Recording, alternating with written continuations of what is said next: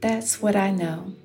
As we mature in Christ and grow with having an intimate relationship with Him, the memories of our old life will fade away. The grace that He pours on us daily is so beautiful because the Holy Spirit puts the scriptures into our minds and hearts. Those words alone releases the power, love, and hope that keeps our continual praises and thanks flowing out of our mouths and hearts unto God. Knowing God's peace is beyond anything that this world has to offer us. The scriptures tell us about God's peace, and yet that peace seems so far away. The more we surrender to Christ and get the scriptures down on the inside of our minds and hearts, the closer we are to seeing the Word manifested in our lives. Yes, there is a genuine peace that the Lord gives us when we surrender and stop running and making up excuses for not obeying the call on our lives. There is a spiritual change that takes place when we stop running from God, and yet He loves us so much that He will send 2 or 3 witnesses to summon us to answer the call. He draws us close and takes us into that secret place that is so real, and the Holy Spirit downloads in us His Spirit, thus causing our spirits to be born again from the old man into the new man.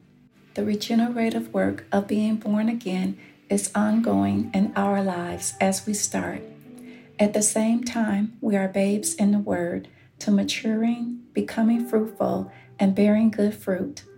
2 Corinthians chapter 5, verses 17 through 19.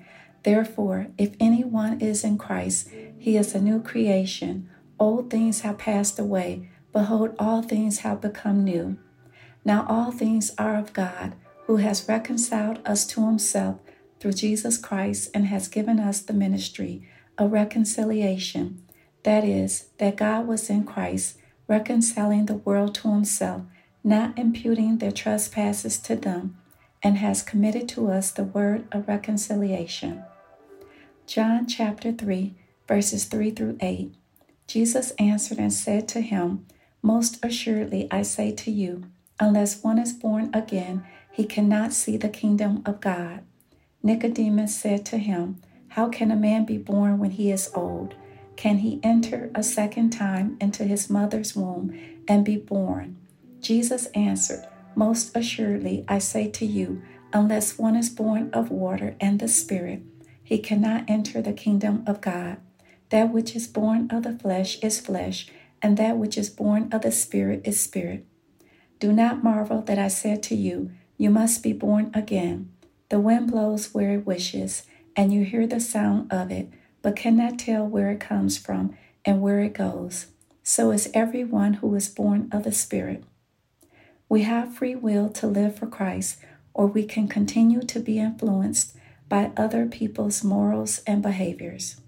Therefore, we must remain sober-minded to understand the evil, passions, loose lifestyles, sexual immorality, and other sexual preferences will destroy us.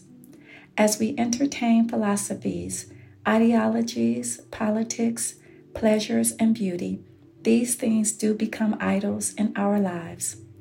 We will never be satisfied because we are programmed to feed our lust through people, fame, careers, spouses, families, dreams, material things, and finances.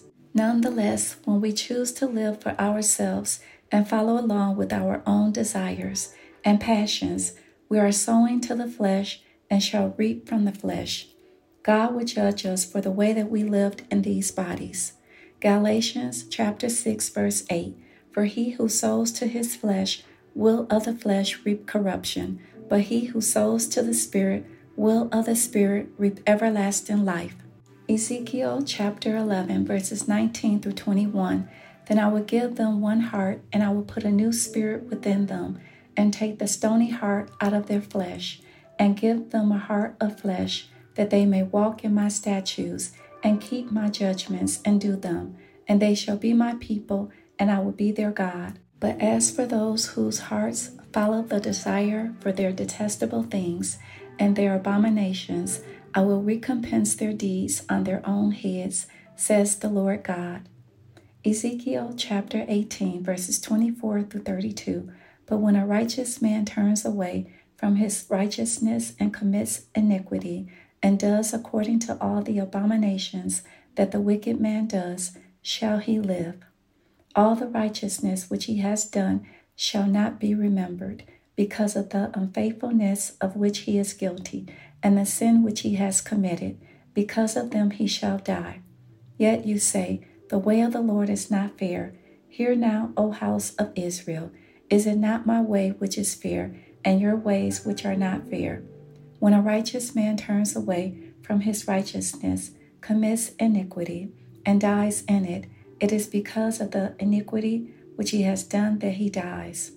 Again, when a wicked man turns away from the wickedness which he committed, and does what is lawful and right, he preserves himself alive, because he considers and turns away from all the transgressions which he committed. He shall surely live, he shall not die. Yet the house of Israel says, the way of the Lord is not fair, O house of Israel. Is it not my ways which are fair, and your ways which are not fair? Therefore I will judge you, O house of Israel, every one according to his ways, says the Lord God. Repent and turn from all your transgressions, so that iniquity will not be your ruin. Cast away from you all the transgressions which you have committed, and get yourselves a new heart and a new spirit. For why should you die, O house of Israel? For I have no pleasure in the death of one who dies, says the Lord God. Therefore turn and live. Ezekiel chapter 36, verse 26. I will give you a new heart and put a new spirit within you. I will take the heart of stone out of your flesh and give you a heart of flesh. In the Old Testament, the Lord spoke to his people through his prophets. Prophet Ezekiel was mandated by God to deliver numerous messages to Israel. The intermarriages among the pagan nations, idol worship, sexual immorality, lust, disobedience, and their continual sin aroused God's anger. These things led them astray from the law as they practiced doing evil as the pagan nations. They did not have the Holy Spirit dwelling within them to be a constant helper and guide when they transgressed against the law and God. However, God, in his infinite wisdom and mercies and compassion, spoke to Ezekiel to give Israel prophecies and warnings to repent and turn back to him. Some of them did not repent and turn back to God, and their judgment was fair for their sins. The Lord did restore Israel back to him and forgave them of their sins because they did listen. He gave them a new heart of flesh and removed the old heart of stone and put his spirit within them and caused them to walk in his statutes and keep his commandments. He blessed them to dwell in the land of their fathers. He cleansed them from their unrighteousness and blessed their crops with an increase. He multiplied their grain and fruit trees and held back from bringing famine upon them, so they would never have to bear the reproach of famine among the other nations. As we meditate about God's judgment here, it is written in Deuteronomy chapter 28, verses 1 through 14, the blessings of obedience, and Deuteronomy chapter 28, verses 15 through 68, curses of disobedience, which were God's commands for his people to obey and follow to remain faithful, protected, prosperous, and in his will.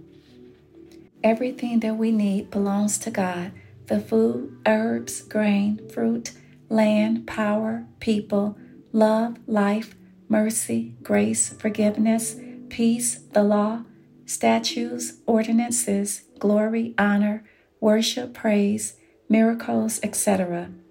He chastens those whom he loves and those who loves him. However, we all must pay the price when we want to go our way and do things when we feel like it. The Lord is clear about sin. He hates sin.